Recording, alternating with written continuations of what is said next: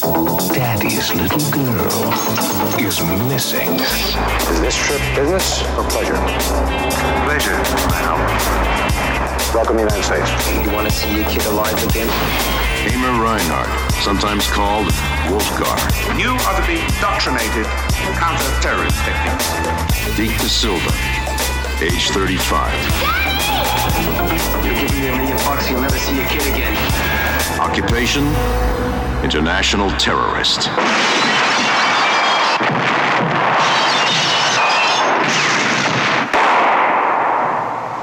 "52 registered kills.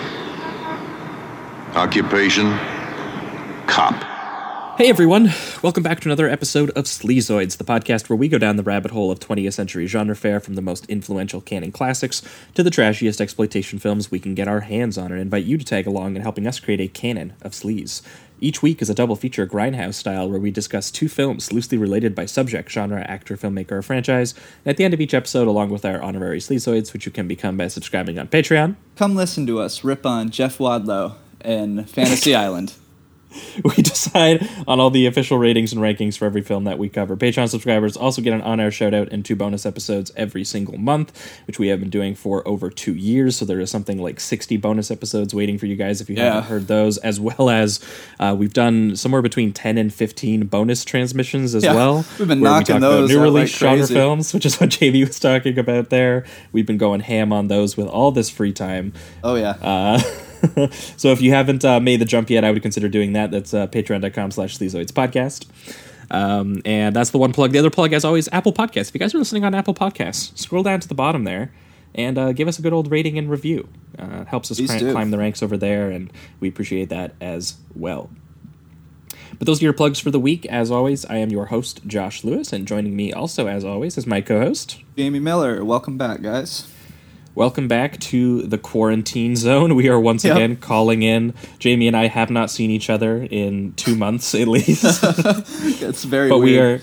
we are keeping the spirit alive. That's right. We are podcasting through it, as they say. And we're still at it. We're still here. We're still watching films. I think 2 weeks ago would have been the last time you guys, free listeners, would have heard from us, and we would have been talking about Sherlock Holmes chasing down Jack the Ripper. Yeah. Double feature. Yeah, pretty much. Both from 1979. We did Nicholas Meyer's Time After Time, which is actually H.G. Wells chasing down Jack the Ripper through time. Yeah. But and Nicholas real Meyer love was found in that movie. It's amazing. Malcolm McDowell found his wife on the set of that film, and there is a romantic angle to that film that really works because of that. Yeah. And we also paired it with Murder by Decree, which, unlike Time After Time, which was just written and directed by a Sherlock Holmes author, this is a literal Sherlock Holmes adaptation by Canadian director Bob Clark behind Black Christmas and Death Dream and Baby Geniuses, which definitely fits in with those other ones. Had to throw in Baby Geniuses, you son of a bitch. And we had special guest Foong Le on to talk about those with us. It was a lot of fun. If you haven't heard that episode, that was 2 weeks ago. But last week, for the patrons, due to the recent passing of sort of horror movie icon Stuart Gordon, we decided to do a follow-up episode to our Stuart Gordon episode that we did in the first year of the show, and we did his sort of next most popular horror films, Dolls from 1987, which is actually kind of insane and some of the scariest doll horror I've actually ever seen. The stop-motion animation, at one point there's a guy who turns into a punch doll. He goes from like a live-action person into a doll. And you see his nose actually like elongate pop into out. it. Yeah, it's crazy. Oh. Stuart Gordon definitely likes his body horror. And we also talked about, speaking of which, Castle Freak. Oh, yeah. Which is a movie, a direct-to-video, like Italian gothic horror film from 1995 that feels like it actually came out in 1983 because it's just so grim and repulsive, and it's just a really nasty creature feature with some really gross violence and sexual violence in it. Yeah, it's insane. So, Stuart Gordon, R.I.P. Yeah, rest easy, buddy. You crazy guy. absolute madman. So again, that episode is patreon.com/Sleazoids podcast for anyone who hasn't listened to that one. Oh, and speaking of which, I forgot to mention the patrons for this week. So we should do that. All the people who made the jump this week, we're going to kind of rip through them here. We got James Livingston, Alex A., Lucian Young, Zach Litzkus, Maximilian McKenzie, Zoid Wheeler, and Aaron Hammond. Oh, Aaron made the jump this week. He's actually a mutual on Twitter as well. It's nice to see him make the jump. Thanks, and guys. we should also mention, too, Nick Johnston made the big jump from $5 to $10 this month to join in on the special $10 live viewing parties that we do once a month, where we watch just some absolute trash together in a live chat with you guys. And this month, it should be noted, pairs up with the episode we're going to do today and the episode we're going to do next week. We're going to be talking about Stone Cold from 1991, starring NFL flameout Brian Bosworth. Oh, that's awesome. I'm And excited. directed by 80s stunt guy who did the stunts for movies such as Predator, Craig R. Hell yeah. Baxley. But the production of that one should be noted. It was originally supposed to be directed by Bruce Malmuth, right. who we are going to be talking about today. He was fired off of that movie. So there is the connection between those. But if you guys haven't seen Stone Cold from 1991, I would definitely recommend making the jump this month, because on May 30th, we are going to watch that live with you guys, and it is insane. I can't wait to make Jamie watch it. Yeah, I'm stoked. But that being said, I think that will wrap it up for all those introductory things. We are going to move on to the full episode here this week. We have a very special guest joining us with a unique double feature of two movies I legit had not heard of, and I'm very excited to have now seen and heard of them, because they are both incredibly underrated. But that guest is a critic and historian and author of books on film, Jason Bailey. Jason, how are you doing? Hey guys, thank you for having me on. How's it going? Good. Thanks for coming. Oh, we're doing good. Yeah. What day are you on, Jason? Do you know? I stopped counting after about 10. I'm not good with math, but I mean, we went down. I'm in New York, so I mean, we locked down at. I do remember the specific day. We went down on March 13th because March 15th was my book deadline. That was the day that I sent over the manuscript to my most recent tome.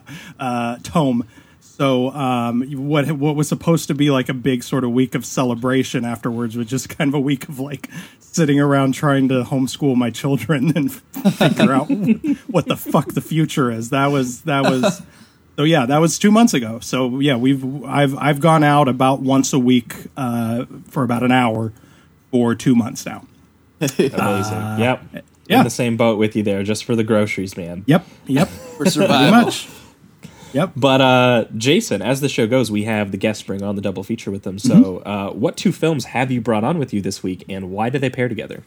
The two films in question, pals, are the aforementioned Bruce Malmuth's Nighthawks and Robert Butler's Night of the Juggler. Nighthawks from 81, Night of the Juggler from 1980. The pairing here is New York 1980s sleazy cop movies. And the reason specifically that this happened was basically when Josh put out the call for guests. It was when I was on the 80s chapter of the aforementioned book. And I had just seen, as part of the sort of sleaze 80s section of my research, these two films. And I enjoyed them both. I thought they worked together in really interesting ways, and thought that they were worth bringing to your attention. So here we are. Well, we are very excited to have someone who has done the proper research for these ones, because normally I go through and I go down the rabbit hole and I look up as much writing as I can on these films, especially from the time if I can. Mm-hmm. And man, finding anything on Night of the Juggler was just an absolute strain. Yeah, or finding the film itself. We should mention that to listen, like right off the bat, like You will not find, a snazzy Arrow Blu-ray of Night of the Juggler. You will not find it on Amazon Prime. You have to go to YouTube and watch like a shitty VHS rip of this because somehow, even though it was a major studio release, Columbia put this movie out in 1980. It has been entirely forgotten by time. It, as far as I can tell, was released on VHS in the 80s. Played cable and still does occasionally, because actually there's a more recent version on VHS on YouTube that just popped up a couple months ago that has an in-frame burn-in for Action Max, for the Cinemax action channel. So it occasionally airs on television, and it was released on VHS, but as far as I can tell, never released here or internationally on DVD or Blu-ray. Wow. You have to go to YouTube and sort of peer through the gauze of that kind of pixelation to watch it. Nighthawks has been treated much better. It was released on DVD and fairly recently in a good Blu-ray from Shout Select. But neither of them are really thought of as sort of canonical 80s, New York movies or cop movies. But there's which is a lot pretty of nuts considering yeah. the cast on Nighthawks. Oh my God. Yeah. I mean, Yeah. Well, and I mean, and one of the things that I think is particularly interesting about Nighthawks is that, first of all, we should mention, if you haven't heard of it, the main, this is Sylvester Stallone versus Rutger Hauer. Like that's the cover art. That's sort of the takeaway with, with Billy D. Williams and, Joe Spinell, the patron saint of NYC sleaze, in major supporting roles.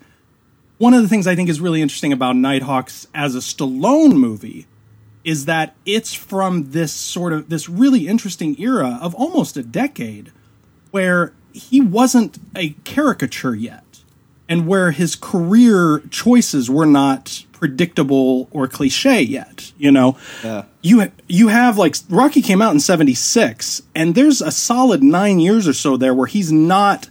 There's the occasional Rocky sequel, but he's also doing other strange, interesting, sort of unpredictable things. Like Paradise Alley is not a typical Stallone movie, nor is Fist, nor is Victory. But these, and frankly, nor is Nighthawks. He had never played a cop before Nighthawks.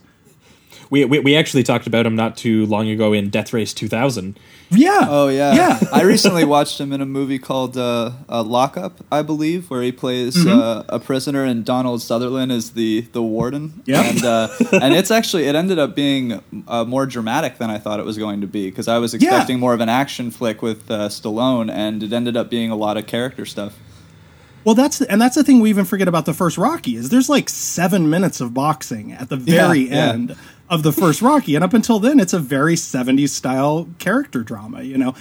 About 1985 was when he turned into a cliche. Like, that was the year where that summer we had Rambo: First Blood Part 2, and that Thanksgiving we had Rocky 4. And like from there on out, everything was either those characters or like direct ripoffs of those characters. Like everything after that. Demolition Man. Yeah, no. It's like, Cobra is like, what if Rambo, but cop, And Over the Top is like, what if Rocky, but arm wrestling. So, but I haven't seen Over the Top. I'm now going to prioritize Over the Top. Hell it's yeah. deliciously terrible. It's, yeah. No, you should see Over the Top. Awesome. We're very excited to talk about these two, but I think we're gonna jump right into it here. Normally, we go with kind of like the more popular one is usually what we go with first, or like A picture, B picture. But I kind of felt actually watching these two that it might make a little bit more sense to start with Night of the Juggler, only because you can sort of catch. In Night of the Juggler being a 1980 film, you can kind of catch the end of what was like a very kind of 70s style film. For sure. And in Nighthawks, you kind of get a combination of that 70s style film and the beginning of the very 1980s style film. So we actually kind of catch a little bit of the changing of the era of action movies. So I actually think it makes sense to tackle these chronologically. So I think we're going to jump right into it here. We are going to talk Night of the Juggler. The Saturday movie will continue after these messages. Daddy's little girl is missing. How are you gonna find her? Somebody took her. Daddy! Somebody's gonna pay. You want to see your kid alive again? Daddy will make sure of that. Daddy! You're giving me $1 million, you'll never see your kid again. James Brolin, a broadcast premiere. Night of the Juggler. Sunday night at 6, only on Channel 11. All right, we are talking Night of the Juggler, the 1980, as said here, action neo-noir thriller film starring James Brolin. The film sort of loosely follows an ex-New York City cop who, on a day where he is walking his daughter to school, finds her randomly kidnapped and spends the next 90 minutes running across the grimy New York cityscape and all kinds of gross venues, and he basically just punches a lot of people until he gets his daughter back. Yeah, and that you gotta do what you gotta do. Accurate. And it is amazing that actually just is the movie for 90 straight minutes. It's James Brolin sweating around town in his plaid shirt and his beard. Yeah, I wanted to mention straight out of Amityville Horror in his sort of like lumberjack look that he's got. Yeah. Oh, for sure. Yeah, he's a trucker. You should mention he's a trucker. And the first time we see him, he's driving a truck in a trucker hat. Yeah. Yes, and he's picking up his paycheck. Yes, sir. And I also love the poster, like just having James Brolin, like the one at least on Letterboxd is just him ripping open a picture of New York, just tearing it apart. He's literally tearing the city apart. And then of course they have the tagline, "In the heart of every victim is a hero, and he'll tear apart a city to prove it." And I just love that image and the tagline. It's a great little intro. Absolutely. I also love the fact that you mentioned the kidnapping, the event that sort of sets everything into motion. In true New York City fashion, like no one blinks an eye as a tween is like dragged screaming from Central Park into a car. There's people everywhere. Like people everywhere. And he's like the only one who notices because it's like, hey, I recognize that voice. Yeah, he goes. Everyone else is like, I got work to do. I got to move on with my day here.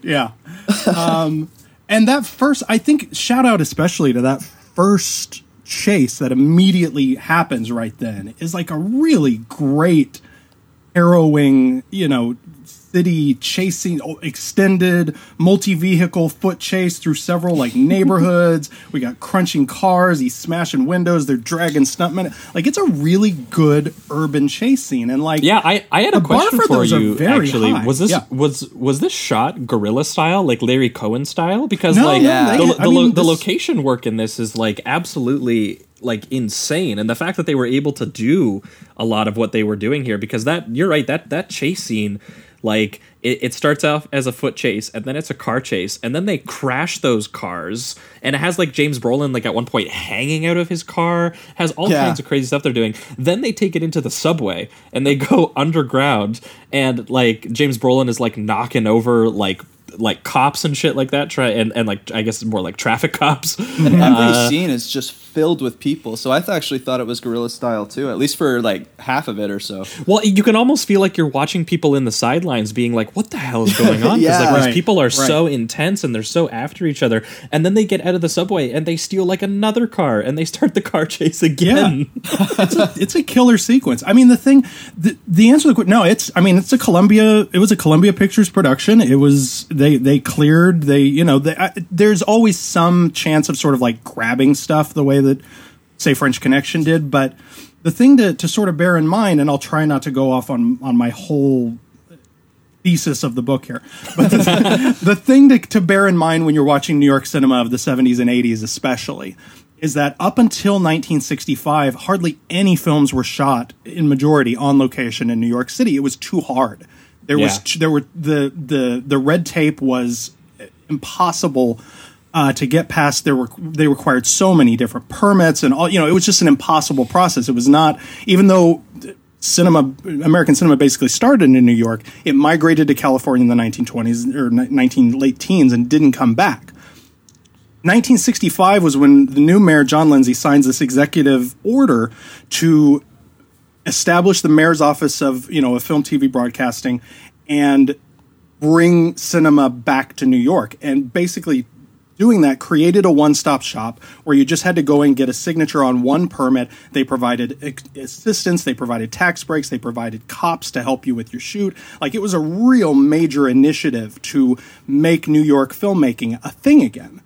Well, yeah, that awesome. one I sort of remember, because that what was the Larry Cohen one that we did that had the giant cop parade that he shot in? Oh, God Told Me To. Was it God Told Me To? Yeah. I remember watching that, and that was like the first time when I was watching like a 70s New York movie. I was like, how the hell did they shoot that? Right, for real. It was a major effort, across the board to bring movies and bring movie jobs and bring, movie income into the city. What's funny about it is this also happened at the same time the city itself was going into the toilet in terms of bankruptcies and social services and it was the era, the city's worst era, and it was all captured on film thanks to the efforts of the city government. Like, all of the great trashy New York movies that you think of, you're taking of Pelham 123s, Taxi Drivers, all of them. None of those would have been shot in New York City were it not for the efforts of the mayor's office in the mid 60s, right when everything else was going to shit. Yeah, and meanwhile, filmmakers had the most filthy backdrops imaginable, covered in graffiti and dirt. And also at the same time that the rating system had changed, so they could fully dramatize all of the sordidness of the city. They had that new freedom of the RNX ratings to really make them filthy, and they did. So when you see, like a giant, chase like that, like the one at the beginning of Night of the Juggler, like that was, I'm sure, quite well coordinated between city offices and between the filmmakers, and they I'm sure did all of their permits. And that was what that office existed to do, was to make a sequence like that possible. It's amazing. Well, and it works so well for the film, the fact that they let them do stuff like that, just because it, like, on screen, it looks so populated and chaotic. Which is like a huge part of what I think makes this film work, because there is a real sense of activity and life to the street. Every side character he comes across, even if they have a second of screen time, they're like a whole person with a whole nother world happening. Which kind of makes this film, and for me, a huge reason that I liked it, is that you realize that James Brolin, his character is just one person having another goddamn day in New York, as someone says in this film at one point. So you realize that there's probably so many James Brolins happening around here, and that's like the genius of this movie, is that even though it's so intimate and closed in a lot to his perspective, there are some subplots that do with sort of like a rich family and sort of like the police commissioner and some other aspects to the film there. But a lot of this film is really locked in with James Brolin, who's literally tearing this city apart, fighting his way through all these filthy venues on a very single-minded mission of getting his daughter back. And on that journey, there is just so much life that he comes across as he's doing that. Like, even in that chase scene, I love when he tries to, the kidnapper drives away and he like goes around the giant traffic jam by driving like through the park, and he tries to like hijack a taxi like you would see in an action movie. Like, a guy comes over, he's like, I need your car, I'm in an important chase scene, I gotta do this. And there's such a unique twist on this scene where the taxi driver's like, hey, that guy stole your daughter? He's like, well, get on it, man, I'll take you. Yes. And then He's so and then so the stoked taxi to tell. driver drives him around, and he starts telling him a story about how he drove like the Puerto Rican 500, where you have to like steal a car and stuff. and again, it's such a unique little thing that I feel like would only come out of like a New York movie like this. There's another part too where I think I think it might be even the same chase sequence where he is in another car, and he takes like a preacher's car or whatever, and the preacher's just like praying for dear life as he's just swerving in and out of traffic. There's actually a lot of comedy in this, like, even though it still holds true to like the grime and the violence and all that, there is a lot of moments that actually are kind of more, I don't know if you would say lighthearted, but at least comedic. Well, it feels like it's just like there's a whole lot of real people, very tightly sort of squished together, and it feels like the movie goes out of its way to like get you to feel like claustrophobic a little bit in that way, but also in its own sort of way, it's also kind of like a romantic depiction of New York at the same time. For sure. Where it's like, I mean, there is that bit where like James Brolin like straight up says, "Why would I want to go live in a rich house in Connecticut? And I know that my daughter's kidnapped and she just got like picked up off the street randomly." But like that is so much better to me and so much less boring than like having money and living in Connecticut. Right. Well, I think a big part of what you're talking about too is that, you know, it's also well cast with like a lot of really terrific, some of them theatrical New York character actors. I mean, that cab driver, that's Mandy Patinkin in one of his like first film roles. Do you know what? I don't even think I noticed that. Yeah, That's putting awesome. on like a heavy PR accent, but yeah, that's a young Mandy Patinkin. Cliff Gorman, who's the guy who plays the kidnapper, is like always a reassuring presence in New York movies. Always a little bit unhinged. He co-stars in a really great 70s New York comedy called Cops and Robbers, which is, I think, just finally starting to find an audience. It got a KL Studio Classics Blu-ray release a few years back, and people are finally starting to sort of discover that movie. And then, of course, Richard Castellano from The Godfather as Lieutenant Tonelli. Of course. With, you know, a terrific little character role there. So, yeah, I think a huge... Oh, sorry, go ahead.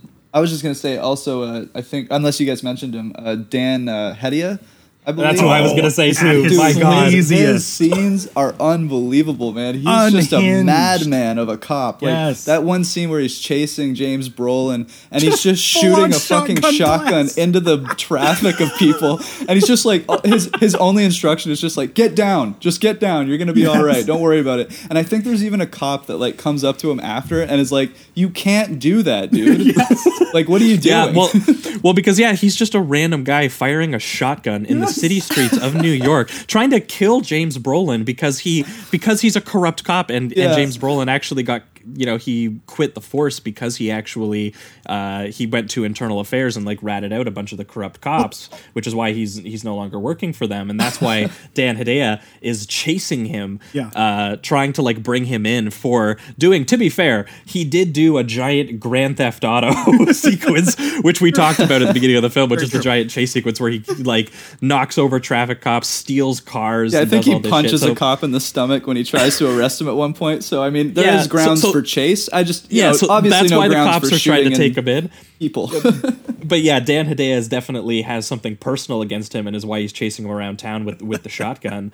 But yeah, when he's just firing that shotgun into open streets filled with civilians, and then the cop comes up to him to be like, "Who is this dude firing a shotgun right now?" Dude, what is going on? And all he does is flash his badge. He's like, "It's cool, I'm a cop." Yeah. And they're like, "Dude, don't worry, I've got the authority to do this." Yeah.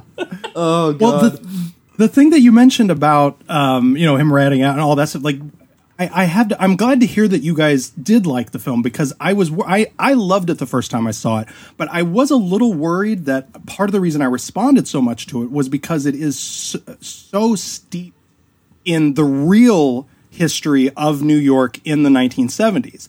And so I didn't know if it was just like, if my pleasure watching the movie was just like a real life version of, you know, the Leo Once Upon a Time in Hollywood meme of me just like pointing it at the screen because they're like referencing real events that I've like just been researching.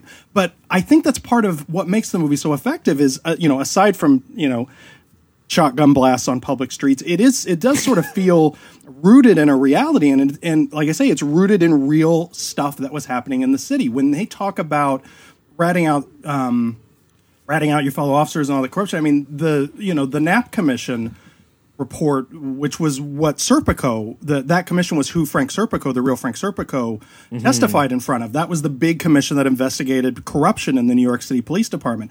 You know, that was 1972 when that report came out. 1975, they mention, he says, oh, what's the line? He says, so when the city went broke and they laid off all those cops, that gave him an excuse to get rid of you. That was a real thing. That was 1975. That was when the city went almost to bankruptcy. That was, you know, the famous headline of Ford to New York drop dead. And Mayor Abe Beame had to lay off a bunch, had to hugely slash the city budget, which meant laying off a bunch of cops. So that's a reference to a real event.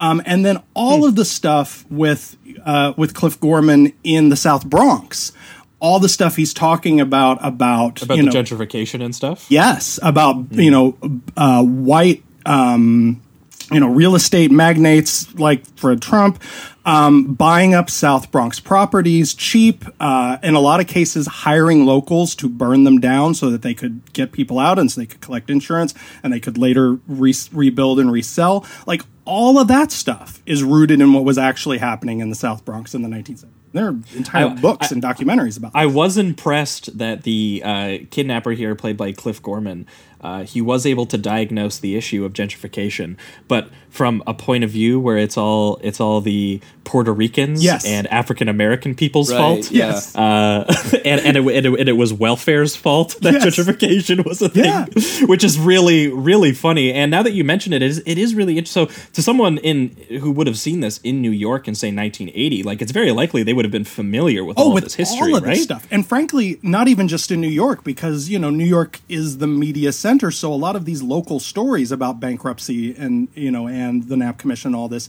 in the 1970s were national news because they were reported to the rest of the country. So this is all fairly familiar stuff. This is like, movies a few years after 9/11 referencing 9/11.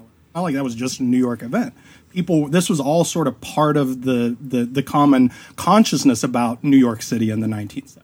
And then sort of the other thing that really jumped out at me was that the real target, we should mention, Cliff Gorman, a terrible criminal, like really bad at kidnaps the wrong person with no clear plan, just like hides in a building makes these phone calls. I don't know what his plans are, whether that shit's really creepy. Anyway, the real rich guy, the real estate guy who was his actual target. One scene that really leapt out at me was where he's, when he's up in the lieutenant's face and says, "I think I'm entitled to some consideration."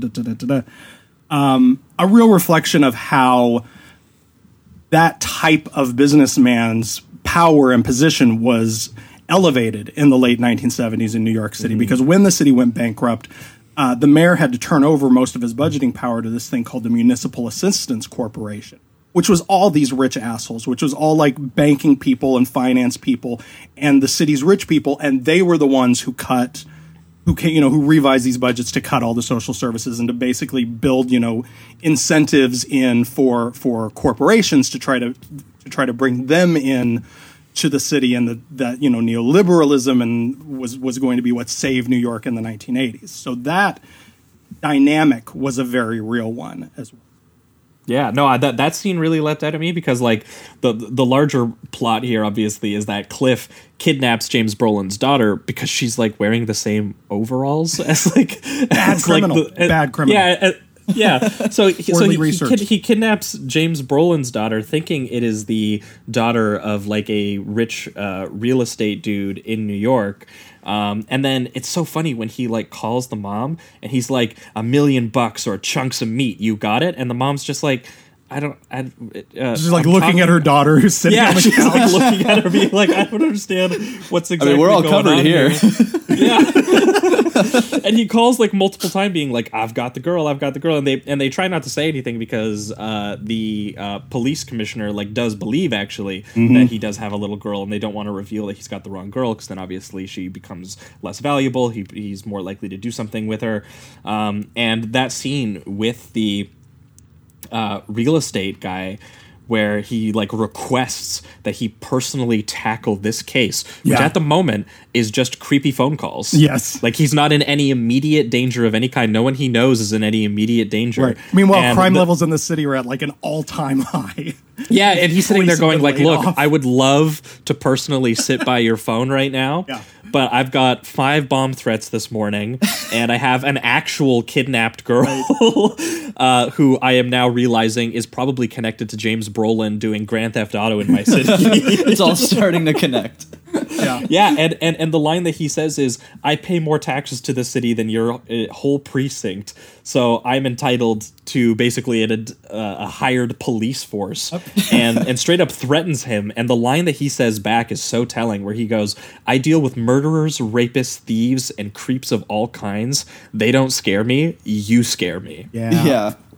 Which is just like a really like moody line that kind of appears in this, because again, other than these sort of subplots which kind of clarify some of the frustrations and dynamics of living in the city, the rest of this is really like James Brolin running into a peep show and like throwing the girls around, scene. Being like, does anyone know any information? And then the bouncers coming in and like throwing him around. Dude, I love the way that the dancers like kind of like fuck with him. Obviously I want him to get his answers, but like one of them eventually says they're like, oh, they took your girl, poor baby, you'll find another one. So it's just like, you know, let's get like, you another girl here. And he's just on the phone and he talks to like 4 different dancers because they just keep hanging up on him, and he's just so, it looks like he's about to break the glass. It's an incredible sequence. Yeah, peep booth's not ideal for interrogation, turns out. yeah. Great sequence. Not ideal. Yeah. Oh, another shot I wanted to just mention briefly was the intro that I really liked, because I believe it's Cliff at a restaurant, correct? Yep. And I love that it's like he makes that smiley face with his breakfast. and then it seems like the whole time it keeps cutting back from the smiley face to him, and he just looks completely distraught, totally emotionless, like just a dead man, and then just to add the ketchup, it's such a dirty looking like thing when he starts to add it, and then to stab the smiley face with the ketchup. It's such a great opening too, and it's very ambiguous. Like you don't really know what's going on. You don't even know if this guy is going to be a part of the story, but it just sets a tone so perfectly. And I loved it. And I was gonna say one thing about like the first like couple minutes, like right after that, is that it's very quiet and there's very little dialogue other than James Brolin picking up his paycheck and then talking to his daughter and sort of establishing his sort of back and forth as kind of like a it sounds like sort of newly single dad living with his daughter in New York who wants to live with him, and it's cross-cut of his just like, you know, very sort of home life interactions with Cliff doing whatever he's doing in the subways and the sewers, gearing up for something, hijacking a car, making his plans, which again we find out he's very terrible at, but he's doing something. He's got some ideas about how the city is going to look soon. And it's very sort of, again, set up without like any kind of exposition. And he kidnaps that daughter. He starts like what is literally like a 10 to 15 minute long chase sequence. And then the rest of the movie, James Brolin running around town and the dynamics with sort of like the police and the real estate guy, and obviously how that interacts too with James Brolin, like the corrupt cops like chasing him through town. Because the cops are both after him and after the kidnapper at the same time, but they seem more interested in getting him at that moment, which is why he's interested in not doing any part of them. Like he evades the cops and just like runs out of the like he just beats the shit out of the one guy at one point and runs out of the precinct, and like no one stops him. And they even ask him at one point, like, you know, shouldn't you get the police involved if your daughter's kidnapped? And he's just like, I'd rather honestly do it myself, partially because I think that I've seen how corrupt and inept they are. Oh, totally. And also because I just personally am excited and kind of want the revenge myself. Right. Yeah, there's definitely that aspect to it for sure. But it's so amazing that the film just has so little information that's not doled out like in the moment on the run. Right. Like, this is a movie where like James Brolin has no chance to breathe or anything. It just moves. Yeah, absolutely. Yeah, no, it's got a great energy to it.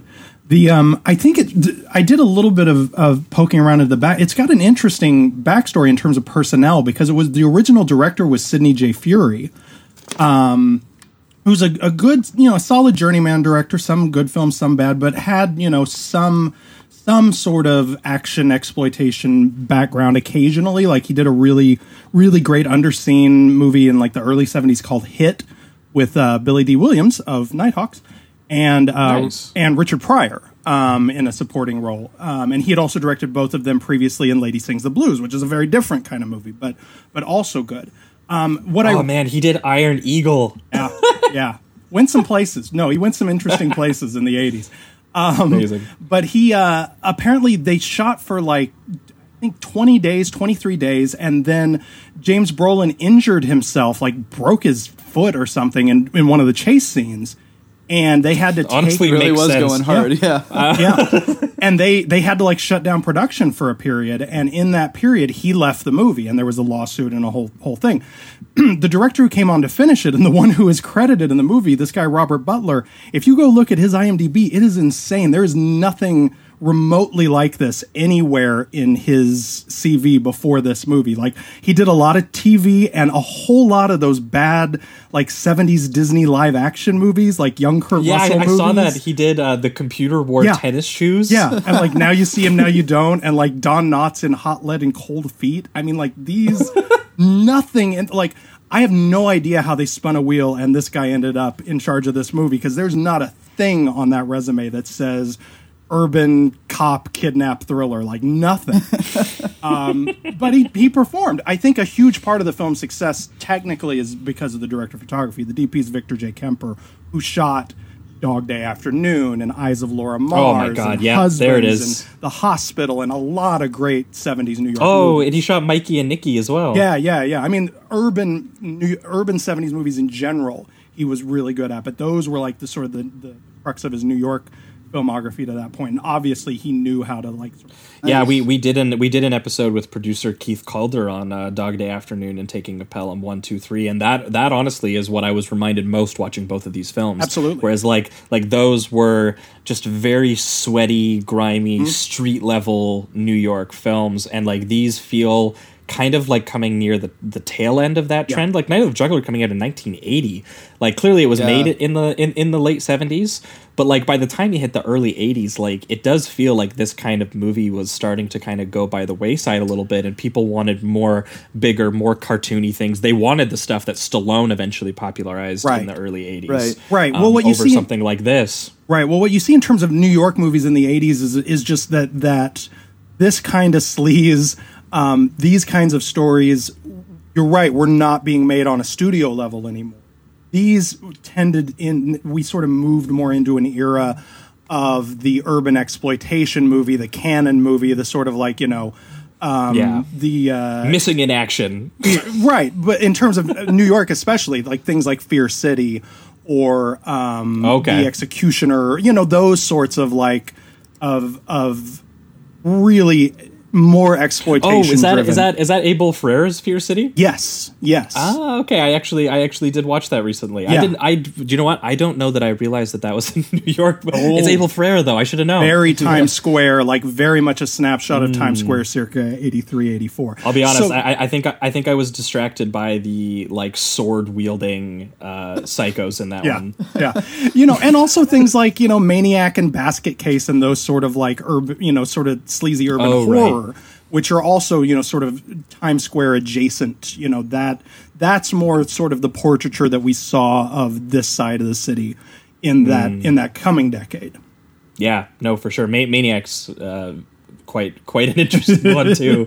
I mean, the Tom Savini makeup in that film is just goddamn unbelievable. Yeah, and once again, Night of the Juggler doesn't quite go that far with anything in its violence. But I will say that like, I think what ends up really working for me about Night of the Juggler is just capturing a very specific kind of, I don't even know that it's necessarily a psychological headspace, because it's more of like a collective headspace of the city. There is like this feeling of like grit and danger and desperation to it as Josh Brolin, which is just, and it's easy to get into that when, the desperation is a father literally running through a filthy city looking for his daughter who is kidnapped by this insanely bigoted creep who is also like maybe a pedophile. Yep. I wasn't sure if that aspect kind of gets thrown in a little bit near the end. Sad character. Good Lord. But like the like the joy of the film, despite the fact that I don't know that it has an action scene that quite matches or even like hits the intensity of that like 15-minute chase that kind of opens the film, is overall just a structure, almost an Odyssey structure of just James Brolin running through New York. There's all these like dilapidated textures, and then you start throwing in some of the class frustrations and institutional corruption, and you start throwing in the sleazy venues and the urban grit and everything to it, and you throw all of those together into just a very lean story of a guy on a very single-minded mission. And it just, I don't know, it really moves and works for me, despite the fact that I don't know that I would say that there's like an amazing set piece that really stands out. Like, say, when we talk about something like Nighthawks, there's some real big moments in that, and this doesn't quite have that. But for some reason, the overall thing just really works for me. Like, just like the sleaze and the crumbling brick and the stuffiness of it. It's just like a really, really ferocious little like thriller film. And I got a lot out of it. And pivoting, a little bit to reductive rating round and final statements, like this one does get like a solid to almost a high 4 for me, honestly. Like I think that, weirdly enough, despite the fact that, as Jason was pointing out, that like this was a time when there was more cameras on New York streets than ever, and New York streets never looked worse, that this is somehow still an unbelievably like romantic and a total blast to watch. So it's an absolute shame that you can only catch this on a crappy VHS rip on YouTube, because I feel like I would honestly like it even more if I could see more of that sewer finale, which looks like it's very beautifully shot. You just can't make out much of it on VHS, I'll be honest with you. A little bit of the VHS quality kind of I enjoyed, just based on the grime and dirt that the movie was giving off. But at the same time, there were definitely scenes where I was like, this is really dark. I can't see a damn thing right now. And I'm also in the same boat. I think I'm going to give it that 4 too. It's one of the most New York movies that I've ever seen. And I wanted to give a quick shout out to the writers. I didn't even look up who wrote it, but William P. McGurvin wrote The Big Heat, apparently, which is pretty awesome, because we were big fans of that one.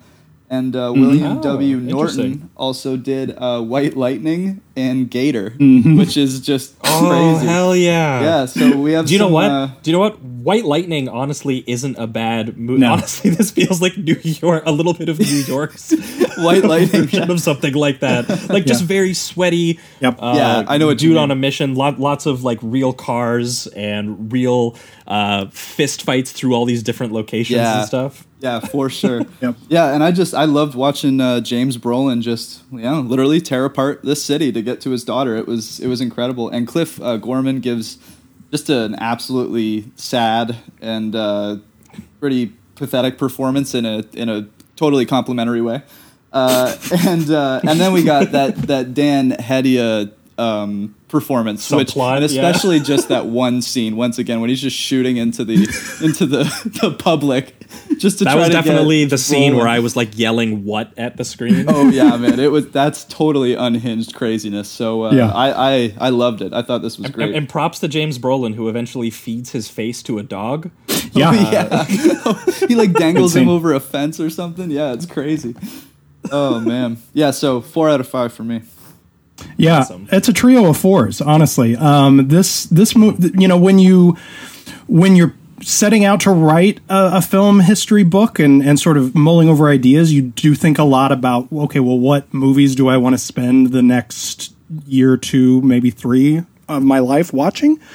For me, it always comes down to, okay, is it something where I'm going to do a combination of movies I love that I now have an excuse to revisit and write about, movies I've always heard are good and now I have an excuse to go watch, and movies I'm going to discover that I've never heard of just through the course of the research.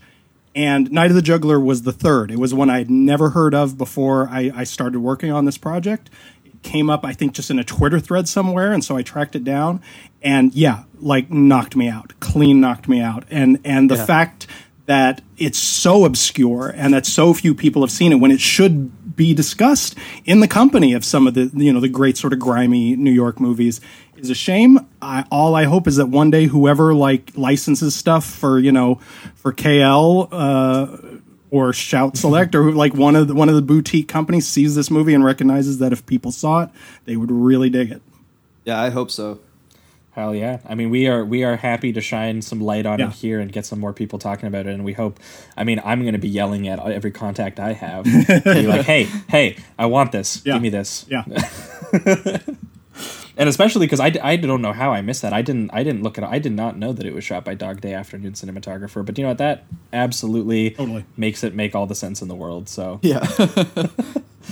All right, well, that'll wrap it up for Night of the Juggler there. We're going to be right back, and we are going to be talking about Nighthawks.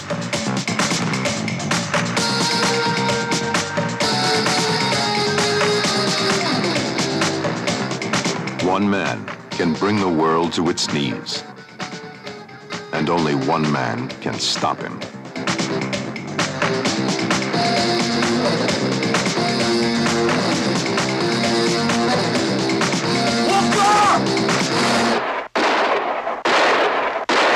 Universal Pictures presents Sylvester Stallone in Nighthawks, coming in April. All right, we are back, and we are talking Nighthawks, the 1981 American action thriller film directed by Bruce Malmuth and starring Sylvester Stallone, as well as Billy D. Williams, and the one, the only Rutger Hauer, who we actually did an episode about not too long ago after his passing, and which kind of set us up a little bit for this one, because this was, from what I understand, his American debut. Mm-hmm. Oh, really? Very cool. Yeah, his big, which was which was very cool to see, because his biggest before this had to have been Soldier of Orange with Paul Verhoeven. Okay, I believe sounds right. Yeah, because that was the we did Soldier of Orange, then we also did Flesh and Blood, which would have came out a couple years just after Nighthawks, after he had already had some success. Do you think in, obviously Blade Runner and Eureka, other films? Do you think that like that work is what got him to be kind of like that villain kind of character? Just because like with Flesh and Blood, I do believe he's the hero, but that movie is so grimy, and it's not like he's like a perfect hero. Well, do you know what? He did Blade Runner before Flesh and Blood, where he was sort of sympathetic villain by the end of that a little bit. Oh, right, 82, yeah. So he did Nighthawks, and then he did Blade Runner, which would have only came out the next year, because that was 82. Right. So he had quite the that's a 1-2 punch right there. Double debut here of starring up against Stallone and then Harrison Ford. Yeah, that's crazy. So they were really pushing him as like a new face in American genre cinema at this point. And I will say I had a really interesting time with Nighthawks, because you can tell that like there's some weird things happening in a little bit of the writing here, where from what I understand, Jason, maybe correct me if I'm wrong here, this was supposed to be French Connection 3. This is the really? I don't have independent confirmation of that. That is the popular sort of trivia about the movie, is that this at one point, now I will, and I believe it, I will say also, like, there was a time in like the mid 90s where like every action movie that came out you heard had been like Lethal Weapon 3 at one time, or so, you know what I mean? Like, you kind of have to give those stories a grain of salt, but it certainly is, yes, plausible that that Fox was looking to return that franchise to New York, and that this was one of the scripts that were floating around. It certainly has that sort of flavor of the first French Connection, of the New York international street cops. terrorism, right, or crime meets like sort of like the New York City streets. Exactly. Yeah, I would say that's definitely believable, because this is going to sound insane. I literally just watched The French Connection for the first time a couple of weeks ago. Oh, wow. And then I ended up watching this, and I still haven't seen the second one by Frankenheimer, but everyone's been telling me that I need to see that too. That's good. But it definitely made something interesting here, because as for like a Stallone movie, I was quite surprised to see, I guess, like what I would call like New York urban terrorism in like 1981. Mm-hmm. Like, I feel like that wasn't quite something that you saw on screen. At least not in American mainstream movies, no. Because I'm used to, like, I've seen it now. We see it, like, there's two big ones are, like, Die Hard and Cliffhanger, where it's, like, the international terrorist comes over and you know, the guy saves the day and all that. But, like, you know, 1981 is a very early time, I think, to have that happen in a film. Well, Stallone, I think, actually blames that on why people, I think, he thinks people didn't care for the film too much, I guess. He thinks that, like, it seemed really, like, far-fetched of an idea, that people didn't think that was, like, something plausibly that could happen. I think it would have worked a little better, because I heard that, that, like, 50 minutes of this movie was cut out, so... 50? Something like that. I heard it was like a 2.5 hour movie cut down to like an hour 40, and it makes sense because there's just stuff in here that I'm like, was there a period for instance, when he gets the plastic surgery, there's like no period of wait time or anything like that. It's just like he gets it, and then next thing you know, he's at customs and he's right. in America and he's good to go. And I don't care. Like, I can just kind of forgive that. It's fine. It's an action flick, whatever. But it does feel like there was more, and I do feel that while I'm watching it. You know? Yeah. I definitely watched this. I didn't know that there was stuff. I didn't know that there was 50 minutes cut, but it definitely felt to me like there were scenes missing because, like Rutger, for example, who is quite good in a lot of the screen time that he's given, he is a completely inscrutable villain. Oh yeah, which kind of makes the movie fun to watch in its own way. Yeah. Well, I will say this. I mean, it's like a brief sentence near the end, right, where he's just like, "I am blowing shit up on behalf of the oppressed," and I was like, "It." All right, this is a thing that's been established. Sure, man, do your thing. Yeah. I mean, you never when you hear those stories about, you know, oh, it was this. You also never know, is that like the director's first assembly? Is that, you know, like, is there exactly sort of regular? But I did hear, and this sounds credible. The story goes that a lot of the cuts were Hauer's scenes that Stallone demanded cut because he was stealing the picture from him. I totally buy that. Oh my god, totally buy that. That's circa 81.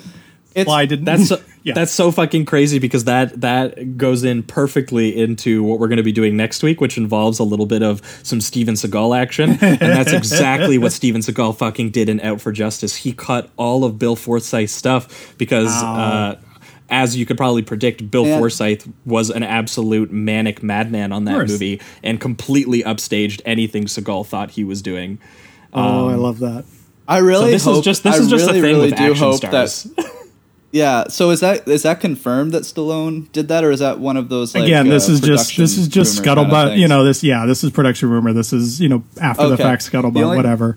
The only reason I take a little concern with it is because with Not Hard to Kill, Out for Justice, when we talked about it, when we talked about Steven Seagal, one of the reasons that I couldn't really like love Out for Justice was because I found out that Seagal basically sabotaged what would have been a fantastic film. And it is a little disappointing to hear that possibly Stallone did that as well, because I really like Stallone. I do too. And definitely a lot more than Seagal. And, and I don't know, you just don't want to hear that, right? You want to hear like an actor and someone that's producing something to just do the best for the project rather than for their own ego. Well, it should be worth mentioning too that if Stallone did do that, he has since gone on the record and said that like the longer version of this film that did exist is the one he wishes was out there. Interesting. Okay. I remember. So he has some regrets, maybe. Yeah, I remember reading a brief thing while I was looking up this film that had to do with Stallone saying something along the lines of that there was a lot of also action and some pretty intense violence that was cut from the film as well, that was cut, that the studio cut out of it. So it sounds like a combination of maybe he asked for some cuts and then the studio also did a bunch of cuts. Because he swears, and again, we have no idea how true it is, it's just coming from Stallone, but he swears that the finale of this film he intended to be like his Taxi Driver ending, is what he says. Oh wow. And to be fair to him, in the context of the film. Well, I mean, when we get there, we'll talk about it a little bit. But like, I actually do believe him on that one a little bit, because you can tell that they have trimmed down what was an overly violent scene, because Stallone shoots Rutger Hauer, I think, twice in that scene when we finally get to it, which is an insane scene. And the final bullet count on like Rutger Hauer's chest is like 6, and there's so much blood on the walls that you're like, how did that even get there? No, supposedly there was like a prosthetic head that was like blown off or blown apart. No. Oh, so they went with like, that's almost like alternate ending in a way, just because I won't reveal the big thing, but just him kind of, you know, dangling from the steps, and he's got his body over the railing and stuff like that. They must have, like, if they did have the prosthetic head that blew up, they must have went, maybe we should make a safe ending as well. Let's do the TV version. Yeah, exactly. We'll just have Stallone sit by him and we're good. But for anyone who hasn't seen Nighthawks, like, very loosely, it is Rutger Hauer is a sort of like vague European terrorist.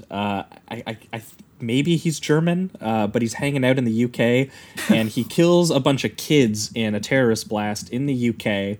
And his terrorism network is very upset with him because terrorists have codes, obviously, and they don't kill kids. That's their code, apparently. So they were very upset with him over that. Yeah. And then he decides to go to the United States, in which case they get a federal task force together called Attack, which apparently at one point was supposed to be a title for this movie. Oh boy. And they get Sylvester Stallone and Billy D. Williams, who are two sort of like street-level New York City cops who go undercover and kind of know the neighborhood a little bit. And Sylvester Stallone, for some reason, he just has a thing for tricking muggers in drag. Yeah, they work decoy. So Sylvester Stallone is just really good at being a decoy. That's the best opening ever. Great. So he dresses up as a woman, and then a mugger comes up to steal the purse, and then he just starts beating the shit out of him with the purse. And then Billy D. Williams comes. I lost my mind when he just takes off the scarf hood, and then he's got the big beard. Oh my god! It's one of the most. It's very Stallone's funny. got his Serpico look going on. Yeah. Yeah, Mountain Man beard, sure. Mountain Man beard, giant glasses. Stallone has a real look in this one. LEWK. Yeah. This is probably the last time he would have like intense facial hair like this. I don't think I've ever seen him look like this ever. Yeah, watching Stallone chase street thugs in like an old woman's outfit to like groovy, jazzy synth score, and like Stallone like trying to like strangle him. And then at one point he like actually kicks the guy's ass with the dress, and I love that shot of him dragging the knocked out thug along the concrete, and he's in the dress just dragging this thug. The subway while he's reciting his Miranda rights. Yeah, it's a real 70s cop movie moment. Yeah, which I was going to say. By the way, I love how reading him. Go ahead. Oh, I was gonna say, while he's reading the Miranda rights, there's this awesome shot of like the above ground subway like riding by him in this wide shot, and then it passes by and he's just dragging the dude's like unconscious body, and he's going like, "You got the right to legal counsel, you got the right to remain silent, something blah blah blah, court of law," and then he finishes it by going, "And amen." And amen. Yeah, I love that, and I did think it was gonna be a tell to kind of like, you know, the cliche in a way of the cop. It's like his religion, you know, the code or whatever. They don't go too far with it. Maybe they did in the longer cut, but I do really enjoy the line. Yeah. Well, I was gonna say, I think that, like, weirdly enough, because of, I mean, again, we don't know exactly how much was cut, because, again, there is so many stories where people are like, so-and-so movie was 3 hours long, and I was like, every assembly cut is 3 hours long before you cut it into a 2 hour and 15-minute film. But right. I will say that, like, there is some sort of, like, weird things that feel like they're missing or are unexplained, because the larger story, or maybe the story is just this absurd, where two street cops, Stallone and Billy D, get upgraded to like federal terrorism task force. And they even are like, and they're like bored in class. They're like, why? They were like, dude, we would just rather like dress up as ladies and like take down local thugs. Yeah. Yeah, yeah. Can I tell you my favorite part of that whole thing is when Yes. Joe Spinell, Absolutely. as we mentioned, the patron saint of NYC Sleaze, as their angry captain, playing it Yes. basically the same way he plays a serial killer in Maniac the previous year, says he sort of pointedly, sneeringly calls Stallone, and this is a quote, I wrote it down, the gung-ho Lone Ranger of the street crime unit. Even though he works with a partner who's standing right next to him. Yeah. Yeah, yeah, if you know what and Lone also Ranger the partner means. is completely unhinged at certain points. Like Matt, the guy at one point goes into the like drug apartment or whatever. Yeah, South and he Bronx, just by the way, everybody. shoves a South dude Bronx. on the table. Oh, nice. And he just shoves a dude on the table, puts the shotgun in his face, and just starts screaming at the dude. And so it's like it is interesting that the lieutenant has that line for Stallone. Yeah, meanwhile, Stallone is just, like, rocking all these amazing, like, fits. Oh, yeah. And he even has, like, people saying that he, like, looks very chic. And that, I think he says something along the lines of, like, he's got back from the Bronx. And the ex-wife says, "What were you yeah, cruising?" the ex-wife says, "What were you cruising?" Yeah. Which, by the way, turns out to be an even more hilarious line because Joe Spinell obviously was in Cruising. We've talked about Cruising on the show. I fucking love Cruising. Yeah. Another amazing New York City grime film, which is just both like the cop a ground level film like that, but very psychologically engaged, and then very operating obviously in the horror slasher realm as well. Right. And this film was also shot by James A. Contner, who shot that film. Nice. Well, and basically same era. Like Cruising was out in 80, Night of the Juggler 80, Nighthawks 81. Yeah. Yeah. So like Very he basically he probably shot Cruising and then immediately shot this film. Mm. Yes. Which is one of the best scenes in the film. Panic at the Disco, baby. Yes. I mean, honestly, that scene, because like I was going through some of the plot logistics of this and some of like. Well, this was your first mistake.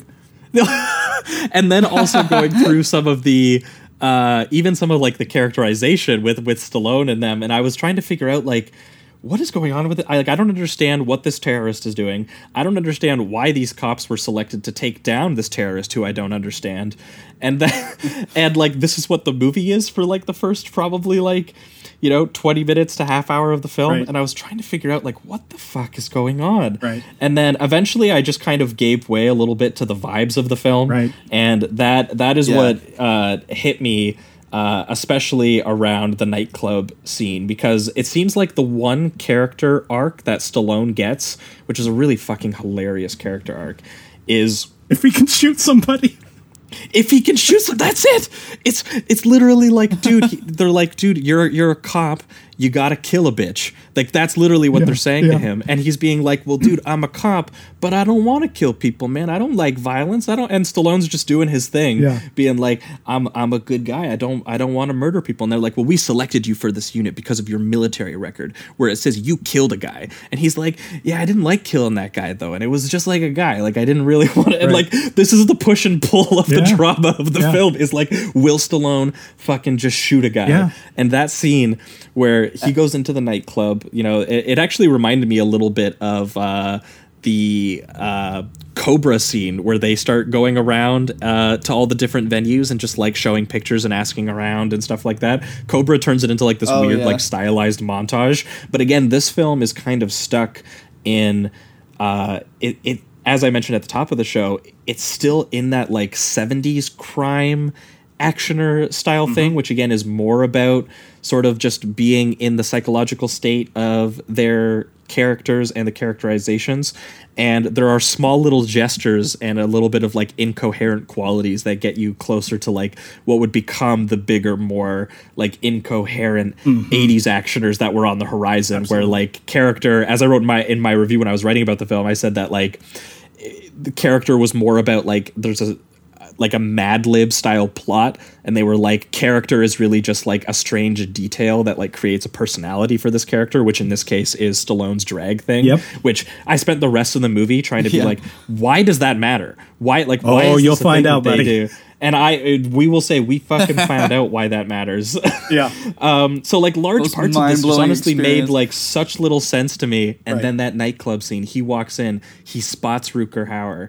and it's the Rolling Stones. Brown Sugar is playing, and the lighting and the mood, and again, the guy who shot Cruising being in a nightclub once again while the Rolling Stones are playing. I love how Stallone much they just glaring look at like cops Rutger too.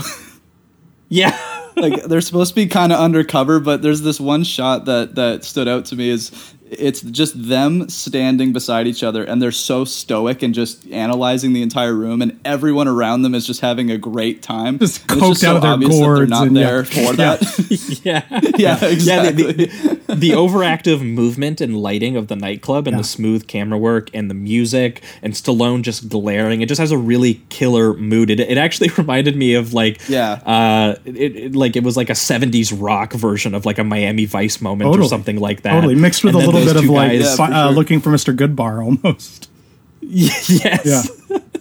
And then Rutger spots them, and they just glare at each other in this discotheque setting, and Stallone is just the absolute worst fucking cop that there's ever been, because like he's like, I think that's the guy, and instead of like trying to like formulate a plan where like they try to capture him, he just fucking stares at him until Rutger's like, okay, this guy's a cop, and he just opens fire. Like, why are you staring at me, bro? Oh god! He just opens fire and kills a dude. Yeah, it's just like, why be undercover if that's how you're gonna play it? Well, no, they had to get these guys who are so good at undercover and who know the city. Well, yeah, that's the thing. Yeah. That's literally, they say the reason that they picked them up is one, for their military record where they killed someone, which again he clarifies that he didn't like killing someone. Does not want to do. And then two, it was because they are the best undercover neighborhood cops, that they know how to fit into the situation, which we saw them do in the opening scene. Even though he was dressed in an old lady's clothes, they tricked those guys. He doesn't even try to trick Rutger, and we don't even know why he's particularly upset, because as of yet, I don't think he's actually done a terrorism in New York yet. Right. So like there's no like personal animosity here of any kind. So it's this totally bizarre scene where Stallone is just really upset, and maybe there was stuff that was cut that would make more sense. Mm-hmm. But like again, there's just this weird vibe of like Stallone. He's so angry. He wants to get this guy so bad that he just doesn't even try to be undercover. Initiates a shootout, which apparently Stallone has said was really cut down. There was so much more like collateral damage and death that happened in that scene. It was like a Terminator scene or something like that. Oh wow! So it wasn't just that one person that gets shot. No. He said when they originally shot it was like a full-out massacre. Yeah. Oh wow, that's crazy. And then it initiates another decent chase scene that goes all the way into the subway, right? Yeah. Yeah, and oh my god, I love the subway chase, and here's why. Okay, sorry. The subway cars in that sequence. Okay, if you live in New York, there's in Brooklyn. There's a transit museum where you can go, and it's at a station that's no longer in use, and so you can go down to subway level, and you can go down through the cars, and you can go on basically like a tour of the different cars through the different eras. Okay. Now, of course, they didn't shoot the sequence on like an active subway car or whatever. They had to like make arrangements with the city, and you get a dummy car, whatever.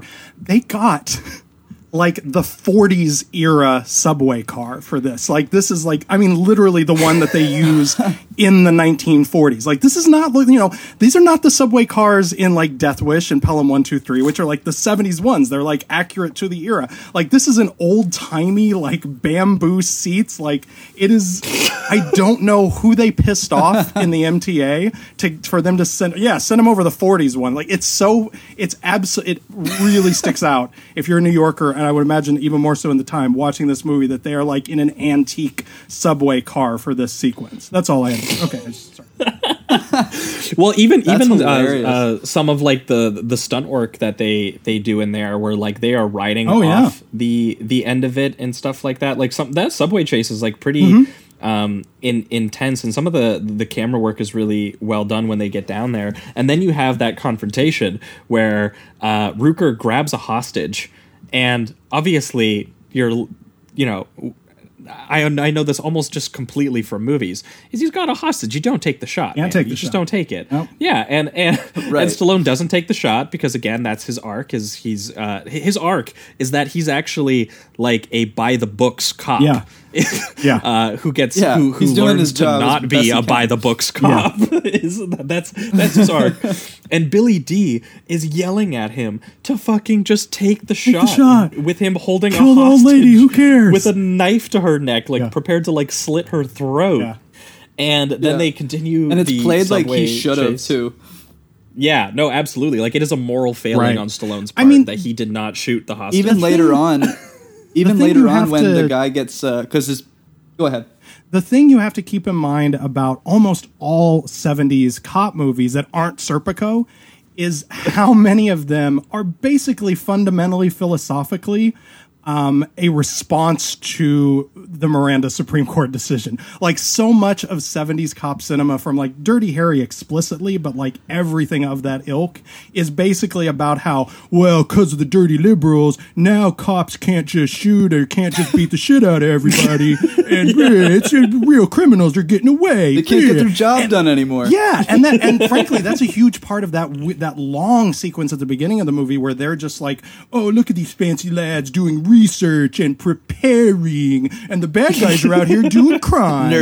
Nerds. Like that's all laid into that, and so like that's why the dragging the unconscious guy saying the Miranda shot jumped out at me. It's like, oh, this is one of the 70s anti-Miranda movie, and so that whole like can't take the shot, doesn't want to shoot people, that was war, and so he has to basically come to the conclusion that being a cop in New York City in 1980, 81 is being at war. Like, it's weird. There's a really similar arc for a cop character in James Glickenhaus's The Executioner, which came out in 1980, where he also talks about how, like, he explicitly says, like, someone asked him, what was Vietnam like? He says, well, it wasn't as hard as New York right now. That is all tying into what's happening in like a moment like that, and in that whole, as you said, really convoluted character arc for Stallone. Well, see, this is so funny to me too, because I still haven't completed my full like Dirty Harry watch yet, but like Magnum Force, for example, is like a movie where like Dirty Harry in the writing is forced to like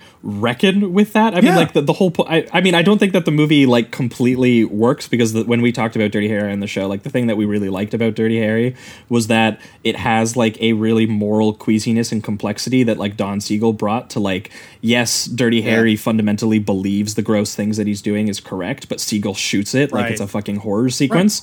So like that is really effective. And then Magnum Force came out in 73 as like an apology for that kind of film, where Eastwood is now literally taking down a bunch of cops who have the gall to take extrajudicial justice and in such a gruesome fashion. And he literally gets a monologue in that film where he now understands that vigilante justice is bad and can go too far. And that came out in 73. Right. So it's so interesting that like New York was having this debate and making a movie still like this by like the early 80s. But again, they would even take this still further with the cartoon stuff that Stallone would eventually do. Because like that's still what Cobra was partially about too. Yeah, so for sure. It's really interesting time in these kinds of films. But the thing that's just so interesting, I guess, is that in the 70s, like these kinds of movies were so character based, and they were so based in like a sort of moral, psychological quandary that the character has. And that this movie introduces one that is just like, he's too much of a pussy. Yeah. which I will say absolutely pays off. Right. Oh yeah. I also find it odd that the thing that kind of motivates him to become the necessary killer, I guess, is that it's his partner gets like sliced in the mouth or whatever. And that's at the end of the subway chase. He's talking to his partner, right? And he's talking to his partner, and Stallone lets off this like completely like chaotic performance of like, I'm gonna kill that motherfucker. You're fucking dead. You're dead. And he just keeps repeating it over and over again, screaming at the top of his lungs. And I just found it funny because I will say, I get that is. Go ahead. Oh no! I was just gonna say, like, that part that you're talking about, that part really worked for me, because it has with Rooker cutting Billy D's face open, And I will say some of the violence is actually quite impactful in this. Like seeing that slice on his face is actually like it's pretty well done with some of the makeup and a lot of like the squib work. Like when Rooker like blasts those guys away with like the Uzi, the undercover cops or whatever. By the way, when Stallone yells, "You're fucking dead, you motherfucker," and he's yelling it over and over again. It's basically he's yelling it into like the void of the New York subway system as like Rooker jumps on the back of a cart, and the shot is him completely disappearing into like the inky blackness, being chased by like the echoing voice of Stallone screaming, "You're fucking dead." And like that was one of those few moments where like the actual filmmaking, even though again like the character, the moral quandary and the characterization I found kind of silly. Like the actual filmmaking there took that to the next level where I was like, dude, Stallone is like raging out, and this has taken on an almost like metaphysical quality at that point. Yeah, definitely. Yeah, that's what this movie is for me. It's definitely the direction and the way that the characters kind of interact with the world, because like you said in the beginning, a lot of it doesn't really make all that much sense, and there isn't a ton of like real characterization. It's a little bit more style over substance, but because of scenes like that, like the him screaming "You're gonna die" into the void, and Rutger leaving in the darkness, and then the only thing that is odd once again about that scene is that is his motivation to become that killer, and the reason is kind of it's a pretty odd reason, I find, just because we've seen Rutger do worse things than cut a guy's face, and so for that, but not one of Sly's friends, buddy. Is not right, one, exactly. Not one of his friends. Yeah, this time it's personal.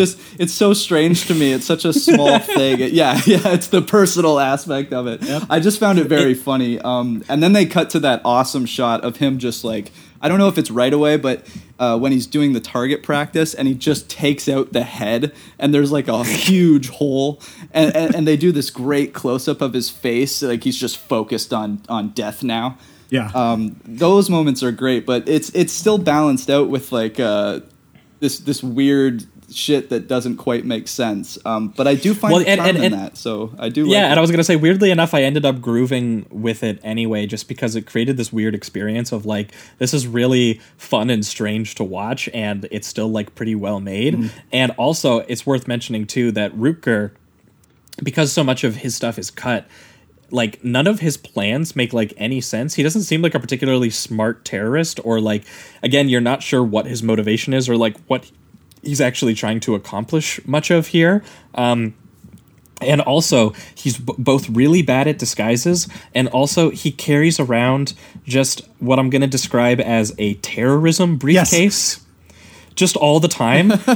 He just walks around with like a briefcase filled with like grenades and explosives and weaponry. And I'm like, there's no reason he needs all this stuff. He doesn't even use any of it in the movie for the most part. He ends up, I think, leaving it behind at one point, which is how they end up catching up to him. Which again, he just left his terrorism briefcase behind. Yeah, because he wanted to sleep with the stewardess or whatever. Yes. I was like, dude, this is the worst. I love his line when he's like, I love his line when she's like, "I'm a stewardess," and then he's like, "Oh, I'm an international terrorist."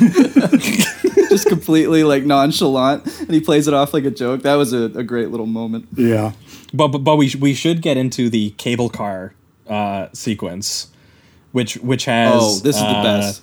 Yeah. Now, which Jason, this is you what would know elevates this better. The movie for me, for sure. I was gonna say, because one thing we haven't mentioned, but like this has just as much as Night of the Juggler. This has just as much New York location shooting that is just amazing. Yeah. And this was like the standout bit of location shooting that really worked for me. Because that cable car where he takes it hostage after he raids like a UN party where he like kills a dude and kidnaps his wife. There is this awesome shot where Stallone is like looking down the escalator at the corpse of the body, and like Stallone's reflection is in like the two sides of the escalator like metal there. But when he gets on the cable car, and this is like peak, like what the fuck is he doing? I don't understand what's going on. But then Rooker reveals this thing that's never been established, which is that like he is a quasi, I guess, like good guy terrorist, he thinks. So he's like, you got to get this fucking child out of here. I don't want to be seen as a bad guy, so come and get this child. But then he's really upset because he said to get the cops, and they clearly called the terrorism task force, which had Stallone just saying that he was going to yell and kill him. So he sees that Stallone is there, so he just straight up murders a woman as a threat. and throws her off the cable car, and you watch like this body just fall all the way to the water. My God, it's one of the coldest shots I've ever seen, because it's just like a rag doll or something, and they focus the entire time that the fall happens until she hits the water. It is completely on camera, and it is a very cold shot. Yeah, the Roosevelt Island tram, which is what they shot that on, is honestly, I'm a little surprised it hasn't been used in more movies. Like, it's in this one, it's in the Raimi Spider-Man, and maybe a couple of others here and there, but it's like it's incredibly cinematic, and again, just I'm amazed it took. I'm surprised that it has not been rolled out for more Dog Day Afternoon style climaxes, or for action beats or whatever. Yeah, it's a good location, and that that whole sort of back and forth of them glaring at each other, from helicopter to tram and back and forth. It's just like, okay, now it's awesome. Yeah, it's good stuff. Yeah, and I mean the fact that they got the real location, they got the real helicopter there, and then later, for some, again, I don't know exactly why, but Rooker asks for a bus to take all the hostages off, and I was like, okay, well, why did you start the hostage situation here? Like, he chose to start it there, right? So I was just this weird thing where then he's all of a sudden like, okay, well, now I need a bus to get out of here. You need to bring it to me. But then they get the real bus involved, and then they introduce his partner, who they end up playing a tape of Rooker shit-talking her, which gets her really upset to betray him. And then is it Billy Dee or Stallone who snipes her in the head, and the bullet goes right through her fucking head? Yeah, it's all getting a little convoluted by then, yeah. Yeah, but I will just say that, like, again, like the filmmaking of the actual action itself and the standoff here is like really, really well done, and the location shooting that they're doing, and some of the stunts that they're doing too are really well done. Like the bus when it flies off into the water, and then you just get kind of like Stallone looking over at the bus sinking into the water, a wide shot, and then the helicopter like flying in the background. And it all leads to Stallone being like, okay, this guy is serious business. He's hurting other people now. Like, I really need to take him out. Yeah. And also they go to his like his base, where again Rooker has written all these notes about all these things he plans on doing, and he wrote down that he knows where Stallone lives, or his ex-wife lives. And this gets us to one of the craziest fucking finale endings ever. Okay, let me talk about this. Let me say one thing about this. I don't know if you guys have brought up Terror in the Isles on the show before. No. Okay, for those who don't know, Terror in the Isles was this compilation movie that came out in 1984 that was basically like a feature-length supercut of great moments in horror.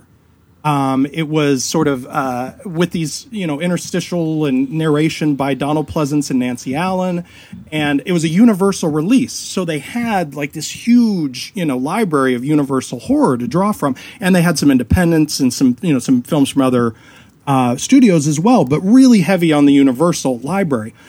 For some reason, Nighthawks, the reason is that Nighthawks was a Universal release. Nighthawks is all over Terror in the Isles. There are tons of clips from Nighthawks in this movie that's about horror. And Nighthawks is not really a horror movie. It's an action cop movie. But it really feels just like they were just like, well, I don't know. Let's, this came out a couple of years ago. The kids like that. Let's throw in some. So I saw Terror in the Isles like when I was a kid, like when it came out. Years before I saw Nighthawks, which I saw for the first time like a year ago.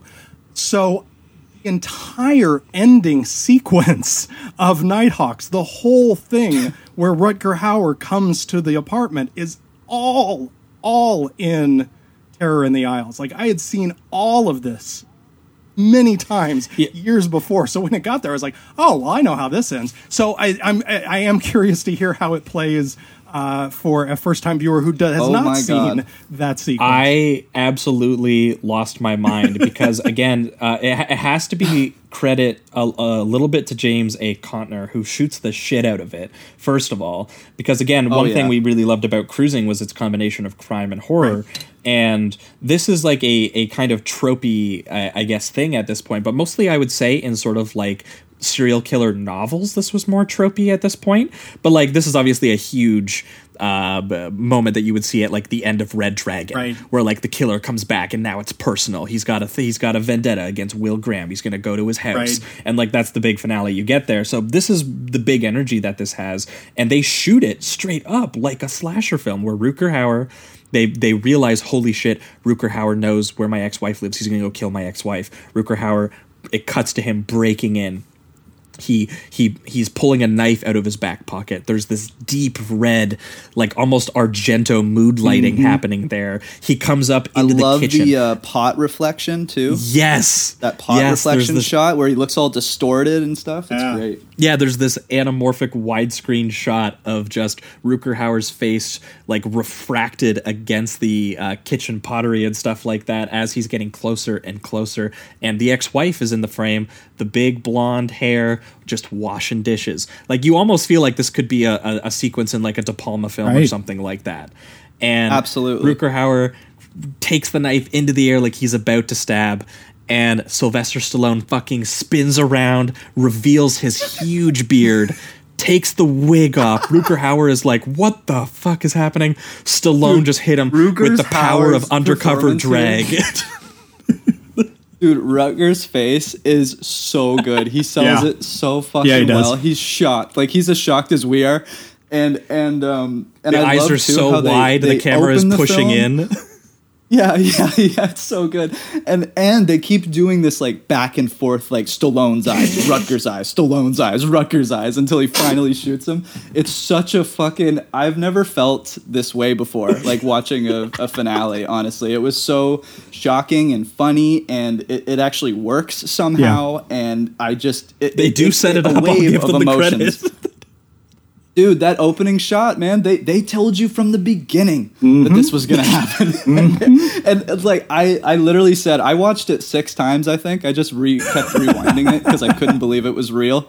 And I just like, and then I think I said to myself, I'm like, those motherfuckers got me twice with that, because it tricked me in the opening too, right? And so I was because they never bring it up. Impressed. They never bring it up ever again. Right. that his undercover decoy specialty is dressing up like a woman, and it's so insane when you think about it. That again, Rutger shows up to the house, and there's not a whole bunch of cops waiting for him. Literally, they were just like, what if Stallone just goes back? And Stallone takes the time to dress up like his ex-wife, to hunt down a wig. Where did he get this wig from? I mean, I guess it's part of his, I would imagine they thing. keep that in the car. Yeah. He's got a few outfits. It's kind of like Tootsie, really. It's kind of the Tootsie element of Nighthawks, that he's got a big closet full of ladies' clothes.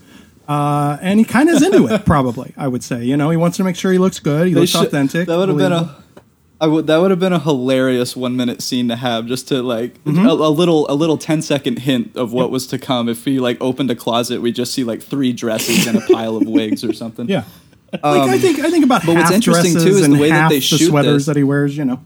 Yeah, exactly. And it's funny because the way that they shoot this is, first he calls home, right, and it shows the phone and no one answers, right, and then it cuts to the wife, and it's actually the wife. I rewound it to see if it was actually Stallone, and I just never noticed it somehow. But it is the wife, and she does pull up into the house, and then without cutting or anything, it goes right to Rutger's character, and then he looks into the apartment. So it is still saying that I guess the wife was in the building. Now I don't know exactly how that makes sense logistically, but. Yeah, because it never, and you never get a scene where like she comes out afterwards and is like, "Did you get him?" or whatever the hell. It's not necessary, but I found it funny that they do have her come in and then she's never like, I guess she's just hiding up in her room somewhere. Forever. But I do like the way that they shoot it, because it's pretty intelligently done. Yeah, I mean, it's actually genuinely kind of creepy as they're building up to it, and then it's amazingly funny, and also the fact that it it's one of the few things in the movie that actually makes sense. is the most insane thing apart it is that I was like, holy shit, that actually is a thing that they set up with his character, which again is that thing of the 80s where they were like, here's a strange personality detail that's going to become the most important thing of the movie. But then also when he shoots him, it is really bloody. The squib work as he shoots him once, and then he shoots him a second time, which launches him through the door, and he falls down onto the steps, and he's there.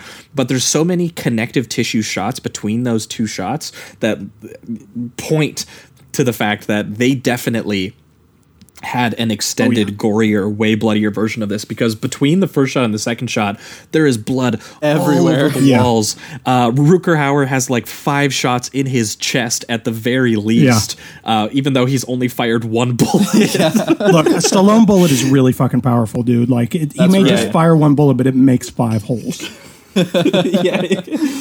Exactly. So if this honestly had like a Taxi Driver level, like head explosion, crazy gory factor, this would have taken it even a little bit of a step further, because it would just be like, it would just make it so much more perverse that he would get into the killing in that way. And complete his arc. Because he was like, complete his arc of a dude who won't take the shot to a guy who will really take the shot. A lot of shots. He'll make sure that shot lands. A lot of shots. I will say this, and the other thing that I really like is the fact that like he lands on the steps, Stallone comes out, sits next to him, bang, roll credits. We're done. We don't need any freeze frame. No goodbyes. We don't need story. to wrap anything. We don't need any. No, we're done. That's it. Roll got credits. The terrorist. Out. Bye. Yep. Like, they don't end movies like that anymore. They did in the 70s and 80s. Now we have to like do a bunch of fucking wrap up, and we'd have to have like a scene where like the shitty captain congratulates him for a job well done. Who gives a shit? The guy's dead. Exactly. He's dead on the steps. Stallone's journey is complete. Roll credits. Done. Yep. Yeah. He never has to dress up as a woman again, although I'm sure he will, because he loves to kick the ass of muggers. Well, because it worked. It's the one thing he does that works. It's the only thing he does as a cop that actually gets the mission. That's a great police officer. It's his only plan, and it's the only one that'll pull through. Yep. Yeah, the only wrap up that would have worked is if they told him that he could have a whole division of drag cops. Drag cops. That's the title. It's right there. Sequel drag cops. Right there waiting oh for my us. god, I would watch the shit out of that. But yeah, pivoting towards the reductive rating round and final statements here. Honestly, I will say that my experience with this movie was that, like, appreciating a lot of the filmmaking and spending a lot of time being like, what the fuck is going on? Absolutely. And I was kind of leaning towards a 3 for, like, large portions of the movie, where I was like, yeah, this is pretty fun, and I really like a lot of the photography, and I like a lot of the action and some of the mood and some of the way that they shoot these sequences, even though I feel like there's a lot of nonsensical writing that's kind of happening here that I couldn't make sense of. And then the ending happened. And I was like, oh no, this is a 4. Unfortunately, it's like an obligatory, it just needs to get the bump up, because my reaction to the last scene just absolutely like melted my brain. And so I will say it maybe gets a little bit of a lower 4 than Night of the Juggler. Just because I think that one, like, front to back has a mission and it really nails it, and this one has a lot more inscrutable qualities to it, but they are still fun. The performances are, like, I mean, even just watching, they advertised it as Rutger versus Stallone. I still bought into that, despite the fact that I think both of their characters are absolute nonsense. Drag Cops. I'm down for that movie. Let's see it. So I'm about it. Yeah, I'm also gonna give it a 4. It is on the lighter side as well. I kind of had the same journey where I was sticking with the 3 just because I enjoyed the look of the film, the way it was moving. I mean, the opening shot with Stallone being in drag and then kicking the ass of a couple muggers is just fantastic. There's a lot of good stuff in here. It's just that third act is what elevates it. It absolutely slaps. That final act is just unbelievable. And then the last 2 minutes, I guess, is something I have truly never seen before. And I was just... I like yelled at my television like a couple times. and I once again, like, I rewound that thing. I think I watched it 10 times. Like, it was just over. In fact, I might go watch it again, just the ending, when this wraps up, because it's just so insane. It's one of my favorite endings that we've seen on the show. Well, and I will say, like, it's such a unique experience to see something that's so one foot in like the 70s era that Night of the Juggler kind of like was riding the tail ends of like 70s grimy character pieces on the street with these characters who, you know, usually they are layered with psychology, and, you know, so like it definitely, it feels like it's sort of one of those movies, but then it throws in like the shit that you would see in something like later, like Cobra, where it's like, what the fuck is this? Are these villains? Yeah, they're just what cartoon the hell characters. Yeah. He's cutting a pizza. Why is he cutting a pizza? I don't understand. So like this movie has like this weird thing where almost those things almost hit you even harder because they're so strange and they don't belong in like a 70s movie, like the way that this is shot and seems like. Yeah, it truly is like a 70s film that slowly turns into an 80s film. Yep. It's very strange, and I really enjoyed it. It's Very one of awesome those time very capsule. weird 4-star movies though, because it's like I can't justify any of the pretty weak characterization and how messy the plotting is and stuff, but it's like I don't give a shit. I just have a blast with this, and yeah, it was a wild ride. I'll tell you that. All right, well, solid 3 from me, because as I mentioned, I had already seen the ending, so I didn't have this experience of that of the ending turning on you. I had inexplicably had it spoiled by a completely unrelated movie that I saw several decades earlier. But I appreciate, you know, as a New York movie, I think there's a lot of great stuff in it. It's beautifully photographed. The style of it is a lot of fun. The relationship, I think, between Stallone and Billy D. Williams, I think, is a lot of fun, because, and this is where the main link that I see to it being to a possible French Connection sequel is, like, in the 70s, like cop movies, like the partners like liked each other and like looked out for each other and cared about each other, and then like this sort of mismatched opposites attract partner thing was an 80s cop movie device mostly. So I like the byplay that we get between the two of them. But yeah, it's, you know, it doesn't make any sense. It falls apart all over the place. There's, you know, the characters are nonsensical, et cetera, et cetera. But, you know, it is a fun ride. It is fun to watch. And I will also say, it's worth seeking out Terror in the Aisles if you get a chance to see that. For a long time, you couldn't see it because, it hadn't been licensed for DVD or whatever. They ended up getting around that it's a bonus feature on Universal's Halloween 2 Blu-ray. That's just like a whole other movie buried in the bonus features. It's this 90-minute supercut of horror. You know, it's like sort of different movies cut together in kind of strange and unusual ways and weird juxtapositions, but also like introduced me to a lot of movies I ended up tracking down and so forth and so on. Again, it's an oddity, and there's a lot of Nighthawks in it for no good reason. Insane. They had to throw that ending. They were so mind blown. They're just like, this is going in my movie. Yeah. We're using this as many times as we can. All right, well, that'll wrap it up for Nighthawks 1981 there. That was Nighthawks as well as Night of the Juggler from 1982. Very underrated New York City grime movies coming out at the tail end of the trend of 70s films and sort of launching us into the 80s. Thanks, Jason, so much for bringing these films on with you. If you've got anything to plug, this is where we usually let you do that. I mean, I write freelance for New York Times, for Vulture when I can. Crooked Marquee is the movie site, small site that I currently edit. But if you want to see my stuff, just follow me on Twitter. It's Jason-Bailey with the dash spelled out. I plug everything there mercilessly. And the book that these were researched for is called Fun City Cinema, New York City and the Movies That Made It.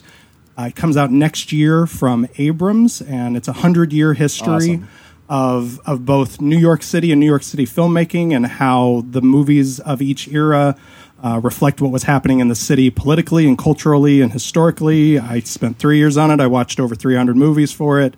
It's an insane book that I'm really, really proud of. And I have 4 previous books also that are all available on Amazon. So there you go. There's my plugs.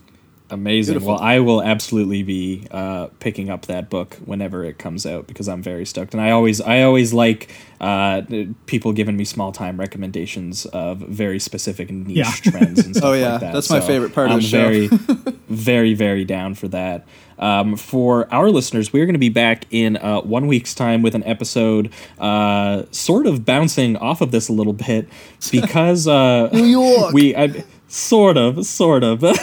We have been meaning for a while to at some point hit Steven Seagal. We were going to get him there at one point, and it made sense because Jason brought on Nighthawks, which was directed by Bruce Malmuth, who happened to direct the second Steven Seagal feature and one of his most popular features, Hard to Kill. Yeah. So we are going to be talking about Hard to Kill, as well as Out for Justice, which was directed by John Flynn, and does have a little bit of.